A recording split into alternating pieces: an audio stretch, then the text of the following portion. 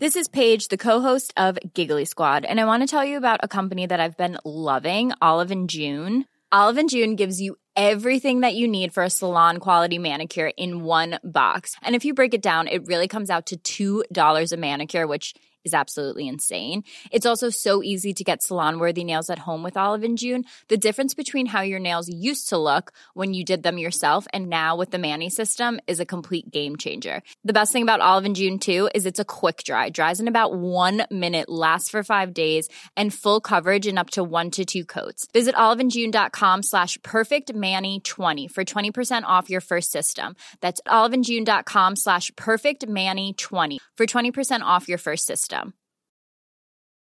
Many of us have those stubborn pounds that seem impossible to lose, no matter how good we eat or how hard we work out. My solution is PlushCare. PlushCare is a leading telehealth provider with doctors who are there for you day and night to partner with you in your weight loss journey. They can prescribe FDA-approved weight loss medications like Wegovy and Zepbound for those who qualify. Plus, they accept most insurance plans. To get started, visit plushcare.com/weightloss. That's plushcare.com/weightloss.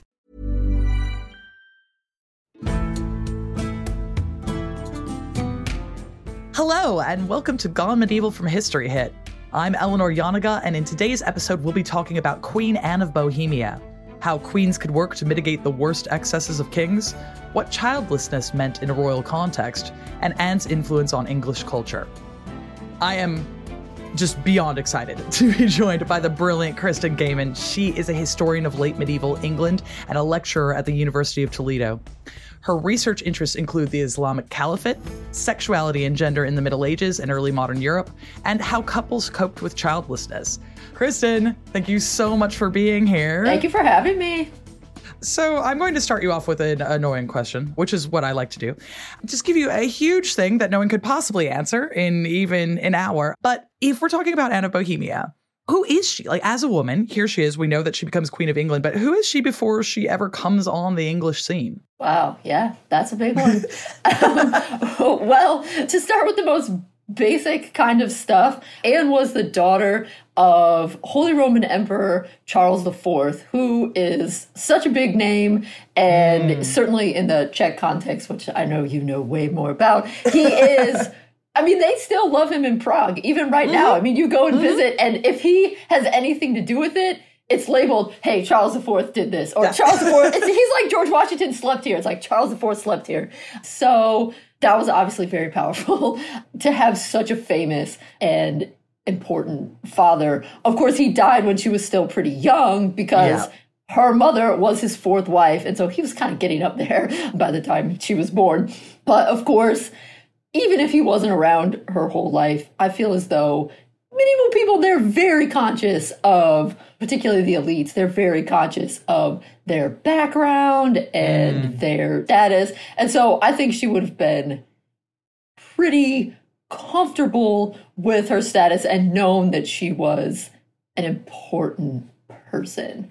Yeah. Because I think sometimes I've read some fictional versions of Anne. There was kind of a time in, I want to say the 40s maybe, where people were writing some plays and stuff about Anne. And in one of them, she's shown as kind of very mousy almost, you know, sort of thing. And I just think that's definitely wrong. No queen in medieval Europe is going to be like that. And so sometimes I wonder if that's kind of the Victorian influence on how people see Anne, because she was kind of talked about as very angel in the home a little bit. She was a good woman, so she must have been quiet and not assuming. That was not a good woman as a medieval queen. You had to be a bit more assertive. And I think Anne certainly would. She was an important person. Her father was an important person. And I think she would have known that. I mean, and her brothers are important people. Yeah, her brothers are right? really, really important. And the other thing I think that influences it is, of course, England now is more important, I guess you might say, than the Czech Republic. But that was the opposite in the period. And so that, I think, is another thing, is that Anne came from a more important and certainly a more cosmopolitan court than Richard did. And so I think that also would have helped make her not mousy. She would have known that she was an important person. She would have been ready to be queen, which, of course, is one thing that always, when you stop to think about it, I mean, she became queen at 16. That's so young. And that's young. Yeah. I mean, I hadn't done very much by the time I was 28. So I'm very glad that I'm still kicking, because that's just such a short time.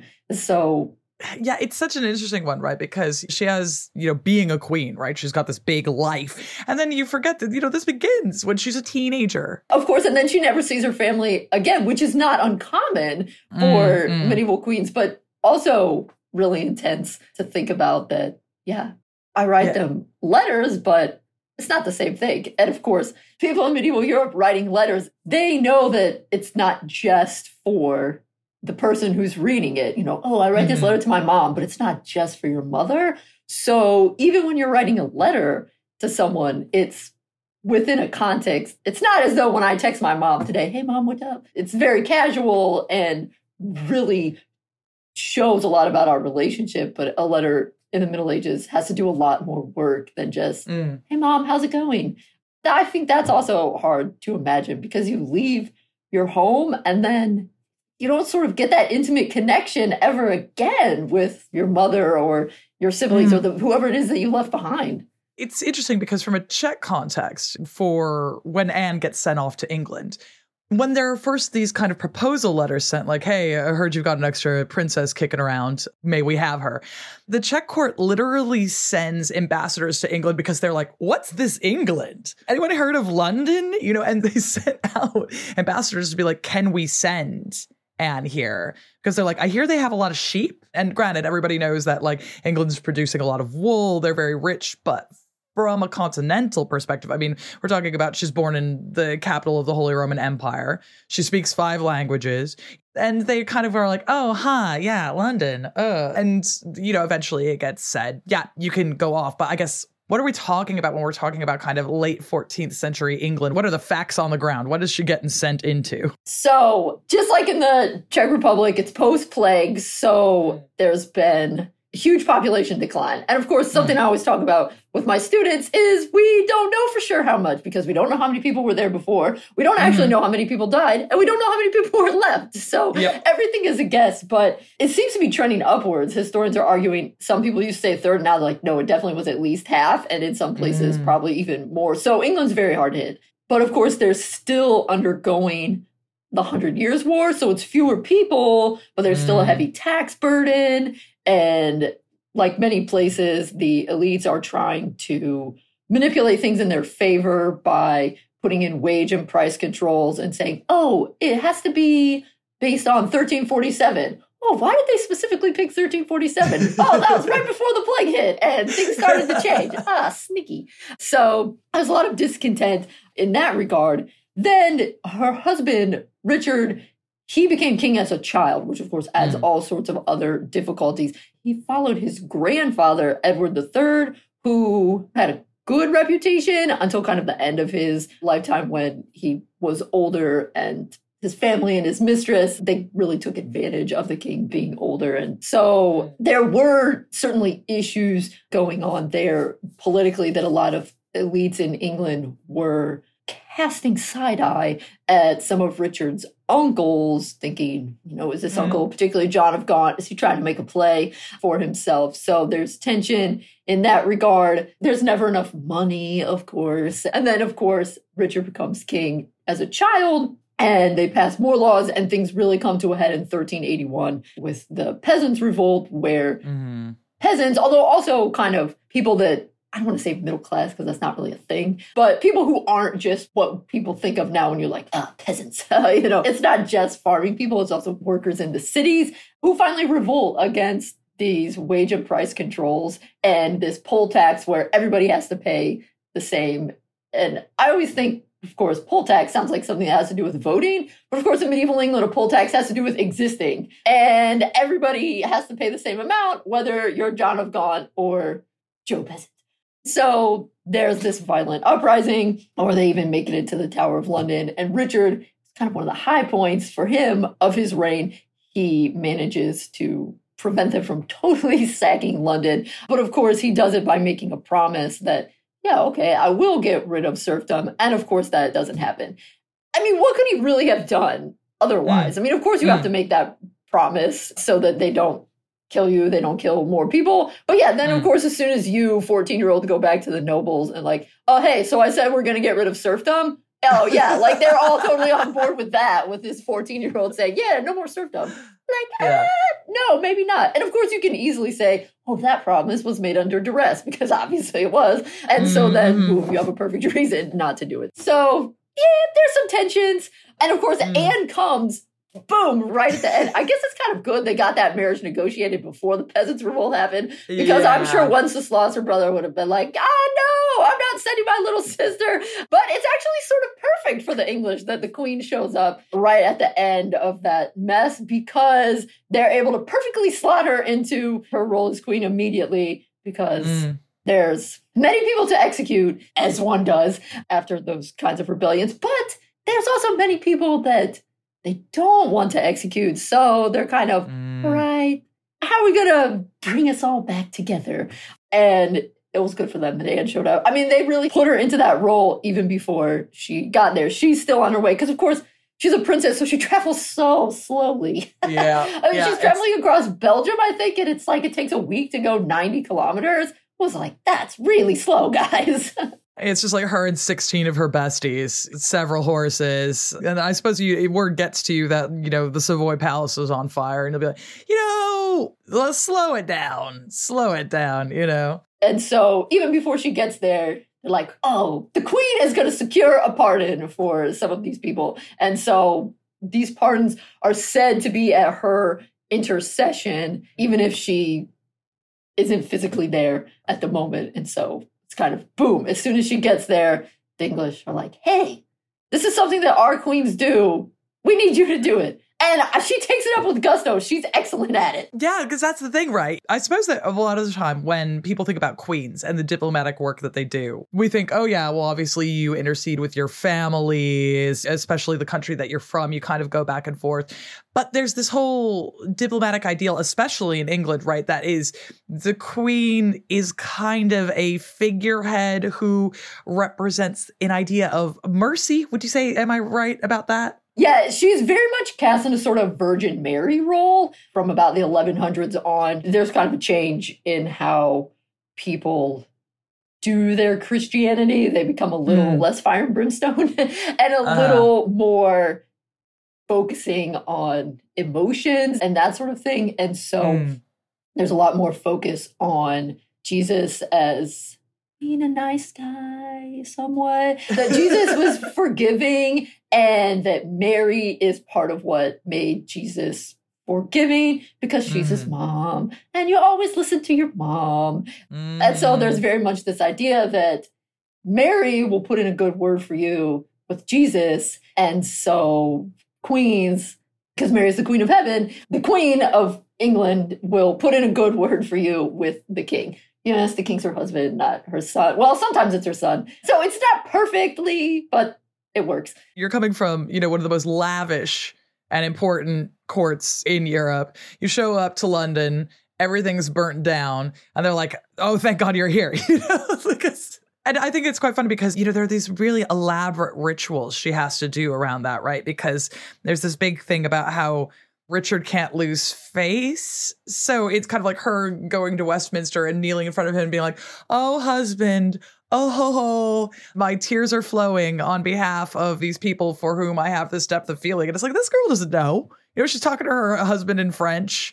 And I imagine also that how bad did Anne really feel for these peasants? I mean, over time, when she first shows up, she doesn't know Richard that well. Of course, over time, they become very close. So maybe at the end of her, she wouldn't have been too keen on pardoning people who tried to kill him. But to me, it seems that England is very famous for these elaborate intercessory rituals. But I don't think that Anne would have been entirely unprepared. There are some examples of her mother doing some similar things, but I don't think there was a whole ritual around it the way there sometimes is in England. Yeah, you get kind of similar things in the Czech context where, someone needs to talk Charles down from something. A little bit less because Charles is just a little bit less of an idiot. So there is like this kind of understanding within a Czech context that once in a while the queen puts her hand up. But then also there are these funny things that'll happen. Like, for example, at one point in time, Charles IV oversteps the mark, kind of trying to take rights off of the nobles. And then he realizes he's gone too far and he just goes, oh, those laws I wrote down burnt up. Oh, well, I guess we can't do them anymore. Moving on. And so you can do things like that in the Czech context, which are a little more private, I suppose. Whereas within the English one, it's like, no, do it in front of everybody. Like, get out here. We'll call in every single person. It's quite interesting because I think that Anne would have really understood, okay, well, basically, if you're told that this is how things work, then this is how things work, right? She's not stupid. She knows what queens are for. And basically, you get told this is the custom and you just go, right, you are. Yep, doing that. But she really hits the ground running. She shows up. She's got to start doing these intercessory things right away. So what is this kind of received as in England? When she shows up, how do people kind of feel about her? It's definitely mixed.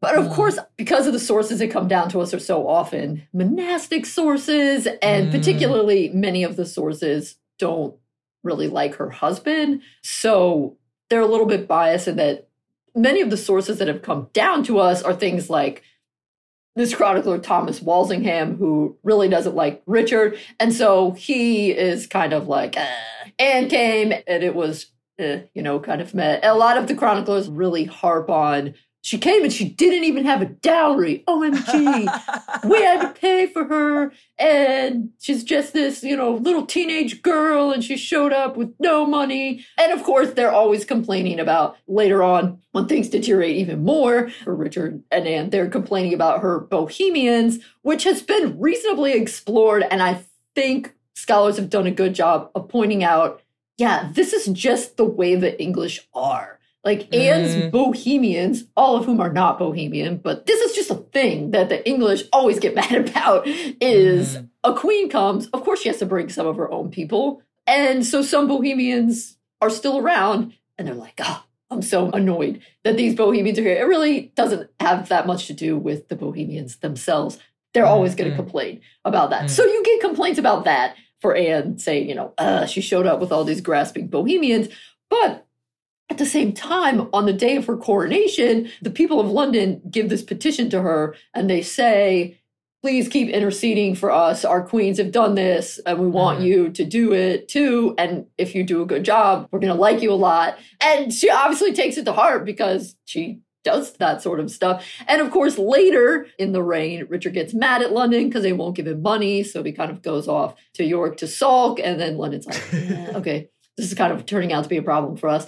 So multiple people, it isn't just Anne, help smooth that over. But Richard decides, because the dude has a good sense of how to perform monarchy, which is, of course, a big thing in the English context. And Richard is excellent at it. He's like, this is an amazing opportunity for a performance.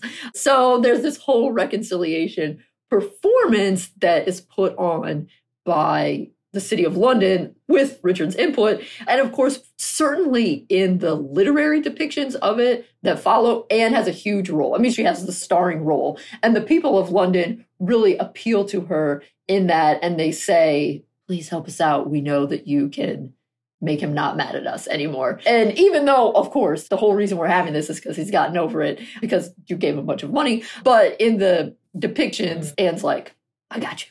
So I think the people of London certainly liked her. So yes, of course, there's this sort of English xenophobia that they always have towards their immigrant queens that makes them say some bad things towards Anne. But I feel overall that people really liked her. And when I first started studying Anne and Richard, it was because I was interested in the childlessness aspect. And I was prepared to find more bad things because for childlessness, what's so famous is Henry VIII, even though he wasn't childless, but he was even more hardcore and was like, basically, I'm childless if it's not a boy. So I was expecting people to say really nasty things and this kind of stuff. And I didn't see that, certainly not really with Anne. The things that they said that weren't nice were more typical English things.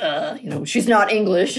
And people weren't really saying oh, she sucks because she never had a kid. And I think it's because she compensated well for that in other aspects of her life, that there are more things that queens need to do than just have children. Obviously, that's important, but she did an excellent job with the intercession and that sort of stuff. And I think that maybe that kind of helped compensate for it.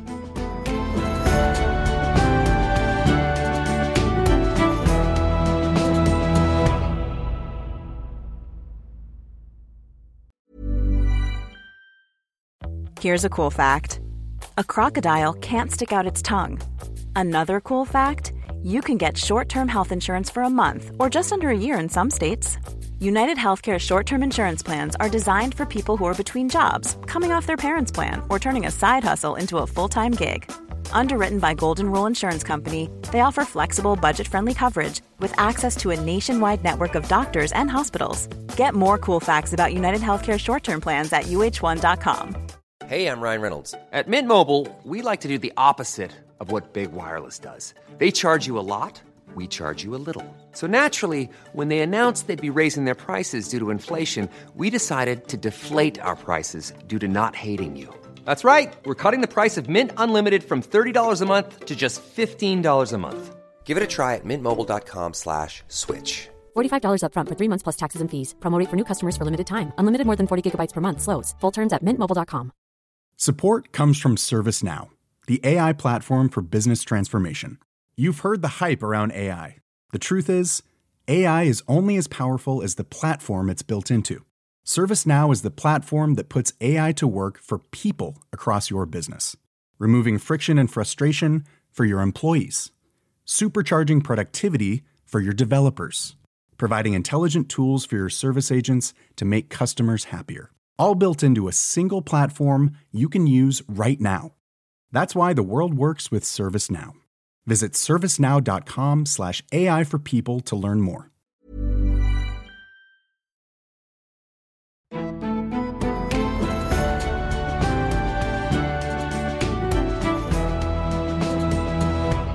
Let's dig right into that, right? Because, you know, there's all these sorts of things that queens do, you know, like intercession and securing loans and high-level diplomacy, all kinds of things like that.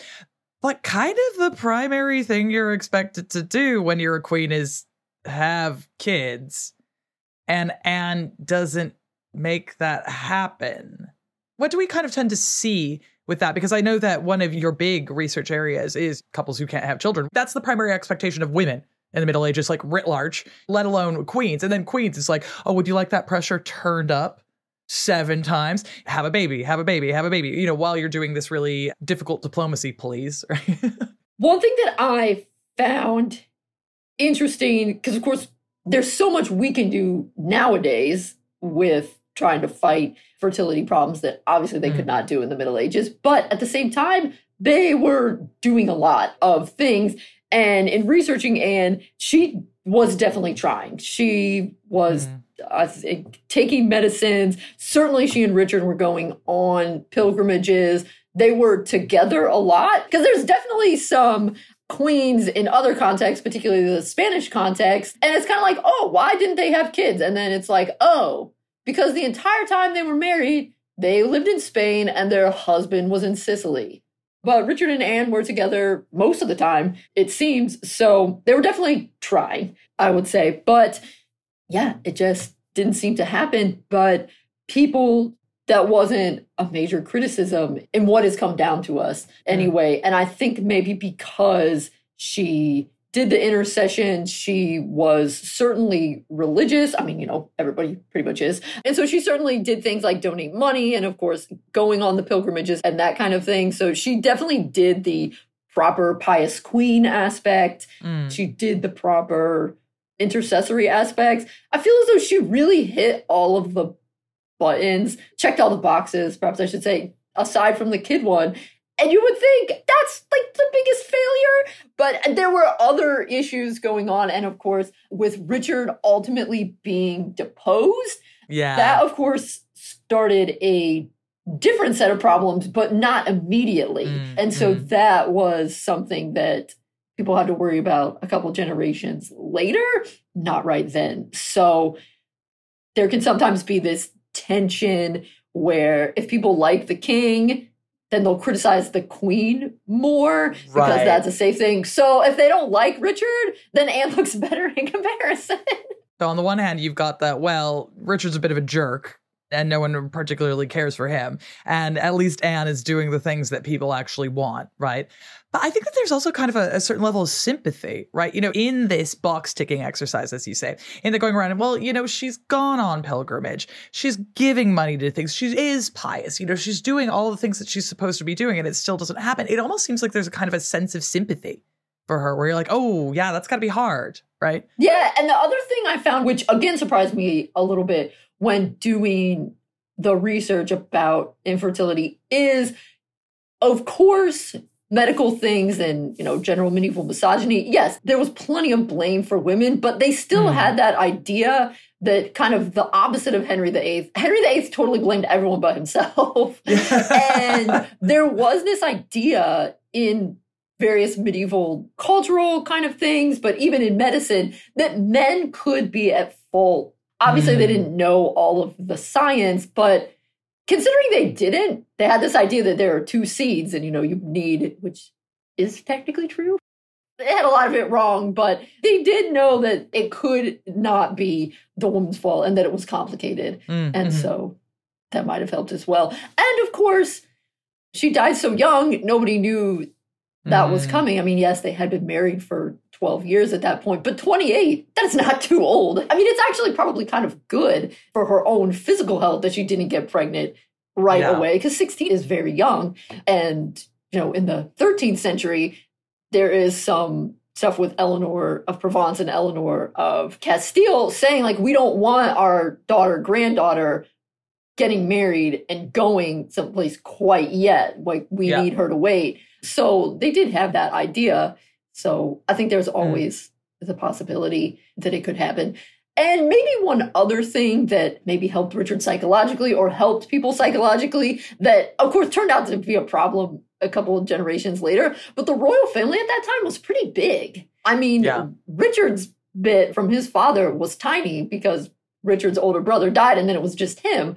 But he had lots of uncles, and all those uncles, they had kids.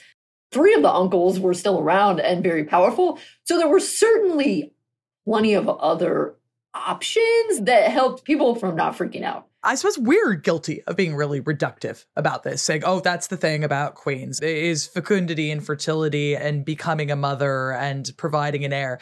So it's funny because we will sort of lay that at the doorstep of medieval people at times and say, oh, well, that's what you want, right? The thing that you want in a queen is this, but maybe that's what we're trying to see.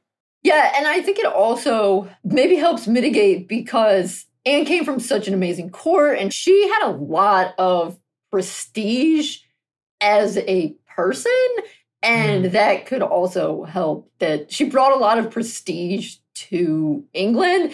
And I think some of the sources that have come down to us from the monks and stuff, they don't totally understand that. But Richard is the kind of person that understood that. And he would have cared and he would have liked that. And so that helps. And of course, one other thing that I also found interesting, granted it comes from the chronicler Froissart, who is not always telling it exactly like it is, but I think it has potential to be true. Of course, after Anne dies, Richard eventually gets remarried, and the thing that really blows modern people's minds is he gets married to a child. And not like, oh, she's 16, but child. Like, I just turned 7 years old.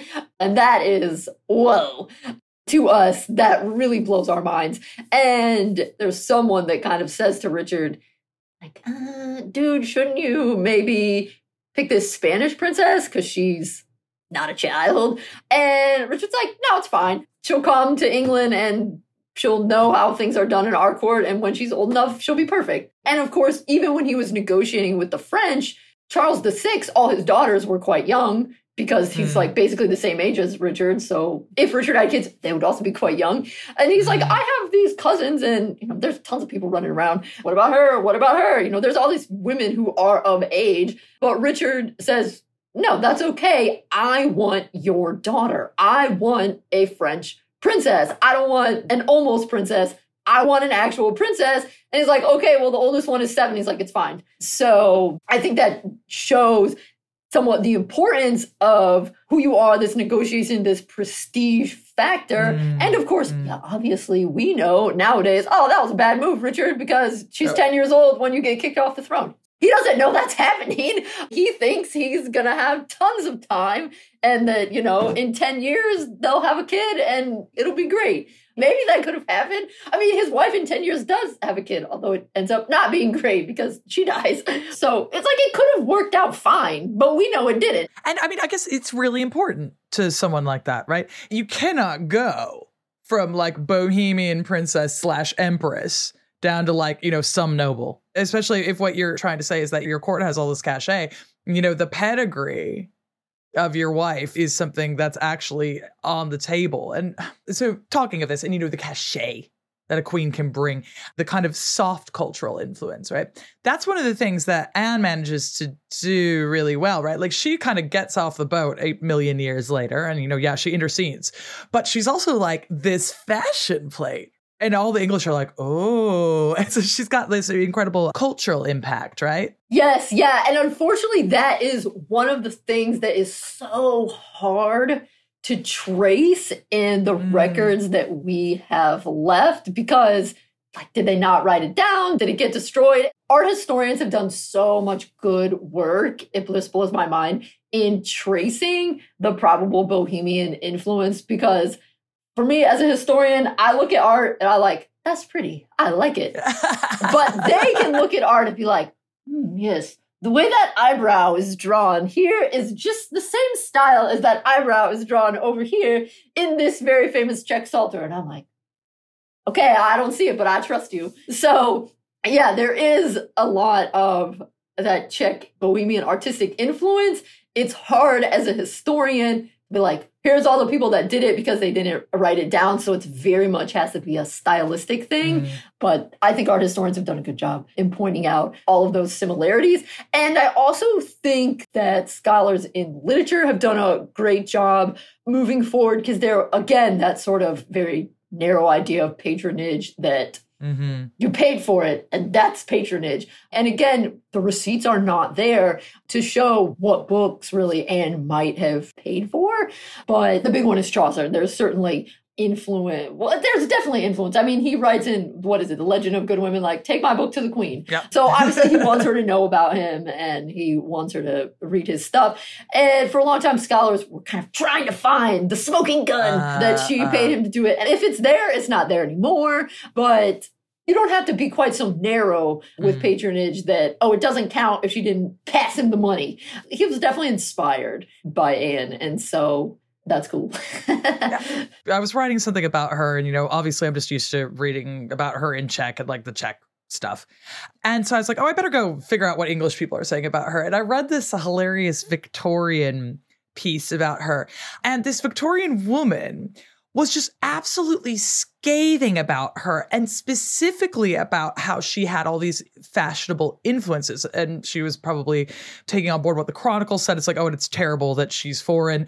And I think there's also this kind of like Victorian snobbery about like English things being the best and like who even knows what a Czech person is anymore. She's like, she introduced all sorts of horrid things, like riding side saddle and those ugly pointed hats. And she had a very stupid crest, which was an ostrich with a bar in its mouth. And she's just so mad at Anne of Bohemia for being like, but I think it's very funny because, when you ask people to draw medieval princess, you'll often get the 2 horned hats in there and things. And it's like, well, that's a Czech thing. And Anne was like, oh, hey, everybody like my hat? And everyone was like, I do. That's very cool. And again, that's just English people being xenophobic. So Anne probably came with the pointed shoes, which they often call Krakows in there, which of course makes it sound like they came from Poland, which maybe they did. But, of course, that would make sense because her mother's from that area. But there are chronicles from before Anne is even born that also complain about pointed shoes. So these pointed shoes are happening and they're just blaming it on a convenient foreigner. And kind of like people nowadays will sometimes exaggerate for rhetorical effect. Definitely, there seems to be some exaggeration for rhetorical effect going on when talking about those shoes and stuff. They're like, oh, they were so pointy. How pointy were they? They were so pointy you had to attach it to a chain to your knee so it didn't flop around. Okay, that would be kind of ridiculous. And like, we have not found any shoes that, have archaeologically made it. So unless they just burned all of the shoes or those really long shoes disintegrate extra fast, it was probably monks being monks. Just sitting around all day writing books about how everyone's shoes are too pointy and it's probably the princess's fault. It's just... There's this one big influence. So, we've been talking about the Czech influence in England, but there also then ends up being, as a result of Anne showing up here, this one big English influence back with the Czechs, right? Do you want to lead us in? I was just thinking about this yesterday in preparation for that, and I was thinking, I wonder how Anne would feel about this. And I feel like she would be sad. She would be really sad. Yeah, she would be really sad, yeah. Particularly because once the Protestant Reformation happened in England, some writers say, like, oh yeah, she didn't have children, but she gave birth to this new movement in Bohemia. And they're like, big smiles, because, they're Protestant and they see the Hussites as kind of their buds. But I'm like, oh man, Anne would be so sad that they were like, but she gave birth to this. She'd be like, no, don't do it. Because of course she's just like Richard, very orthodox. So yes, of course, what we're talking about is the influence of Wycliffe and Lollards into Bohemia, where then it becomes known as the Hussites. So by the time Anne gets there, John Wycliffe is dead, which of course was another thing that scholars had to kind of unpack, because earlier in the Victorian era, they were like, oh yeah, Anne interceded for John Wycliffe. And it's like, well, how? He was dead and she was still in the Czech Republic, so that's going to be hard. But because of the trade and just people going back and forth, we seem to see more of an intellectual influence kind of flowing into Bohemia. But, as Lollardy becomes more not just an intellectual exercise, that, of course, is what heads over into Bohemia. And they really take it and run with it. Jan Hus is like, this is awesome. And he starts preaching it and gets all kinds of people on his side. And it becomes a big deal. Yeah. Like a way bigger deal than it became in England. And then they have their own peasant uprisings that really kind of put the Peasants' Revolt of 1381 to shame. That looks tiny and pathetic. And then, of course, Richard's crackdown, that looks very sweet and old-fashioned in comparison to Sigismund's crackdown, which was much more intense. It's funny, right? Because just, how history has shaken out. And because, here you and I are speaking English to each other, there tends to be this real premium put on England in the Middle Ages to the detriment of other places like, Bohemia, which is incredibly important. But this is this one case where England does actually really change the course of culture, which had never happened up to this point. In the Middle Ages, the English had absolutely nothing to do with Bohemia, and it just sort of was what it was. And I think that's really interesting to kind of keep in mind, is that it's not just that queens come over and they bring whatever it is to the place that they're going. You are saying that you're opening up these two kingdoms to travel and trade and cultural shifts and expectations. So a royal marriage, it's not just between two people. It really is these two kingdoms. And I don't know, sometimes you get the first very successful Christian rebellion as a result of it. And maybe it's because Czech scholars have been more interested in it and have been studying it more. But the way the scholarship is right now, you certainly have a better sense that a lot of Czech people came and went back and forth than we do English people going the other way. Maybe Czech were better travelers at the time, because there's clearly a lot of back and forth going that you don't see as much. And maybe it's just we haven't looked for it as much on the English way. But lots of Czech people are coming and going back, and they're taking stuff with them. And some of that stuff is Lollardy. Hundreds of years later, some of that stuff is me. Hey, look at that. Look at that. It's a legacy, baby. But I could literally talk about Anne all day long, but we are going to have to let... She's so cool. But we are going to have to let, I think, our listeners off the hook. So, Kristen, thank you so much for being here. Thank you. And I guess I just want to plug in, I'm very happy that we're getting to talk about Anne, and because, again, in the English context, I feel like she's been kind of forgotten, because there are some really outstanding queens of England who appeal to our modern sensibilities, like Eleanor of Aquitaine, like Isabel of France, Edward II's wife, like Margaret of Anjou, that are literally kicking butt and taking names. And we're like, yeah. And Anne's not doing that. She doesn't need to do that. But of course, by medieval standards, she's way more successful than those queens. And so I think studying the queens that are doing what they're supposed to is maybe not as sexy, appealing when you want someone that you can, I don't know, make a cross stitch of or something. But it gives us a better sense of what medieval queens needed to do, and certainly helps us see that medieval queens were powerful and important, even if they weren't doing something outside the box, like leading an army or overthrowing their own husband. I mean, that's a really good point. You know, why for a queen to be good do we want her to behave like a man? You know, that's on us. That's about our own kind of gendered expectations, right? So, more fool me. Thank you for listening, and thank you once again to Kristen for joining me. This has been Gone Medieval by History Hit, and if you like what you've heard, don't forget to rate, review, follow the podcast, and please tell your friends about it. If you're looking for more medieval goodness in your life, like myself, you can subscribe to our Medieval Monday newsletter by following the link in the show notes below. If you fancy suggesting an episode, you can drop us an email at gonemedieval@historyhit.com. Otherwise, I'll be back again next Tuesday for another episode, and my co-host Matt Lewis will be back on Friday. Until next time.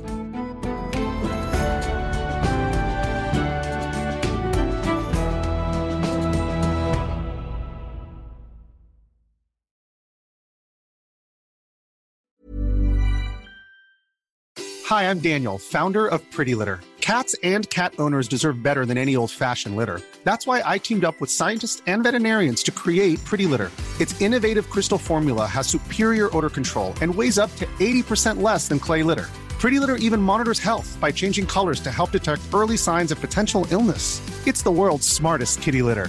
Go to prettylitter.com and use code ACAST for 20% off your first order and a free cat toy. Terms and conditions apply. See site for details. Support comes from ServiceNow, the AI platform for business transformation. You've heard the hype around AI. The truth is, AI is only as powerful as the platform it's built into. ServiceNow is the platform that puts AI to work for people across your business, removing friction and frustration for your employees, supercharging productivity for your developers, providing intelligent tools for your service agents to make customers happier. All built into a single platform you can use right now. That's why the world works with ServiceNow. Visit servicenow.com/AI for people to learn more. Thank you for listening to this episode of Gone Medieval. Please follow this show wherever you get your podcasts. It really helps us out, and you'll be doing me a big favour. Don't forget you can also listen to all of these podcasts ad-free and watch hundreds of documentaries when you subscribe at historyhit.com/subscribe. As a special gift, you can also get your first 3 months for just £1 a month when you use the code MEDIEVAL at checkout.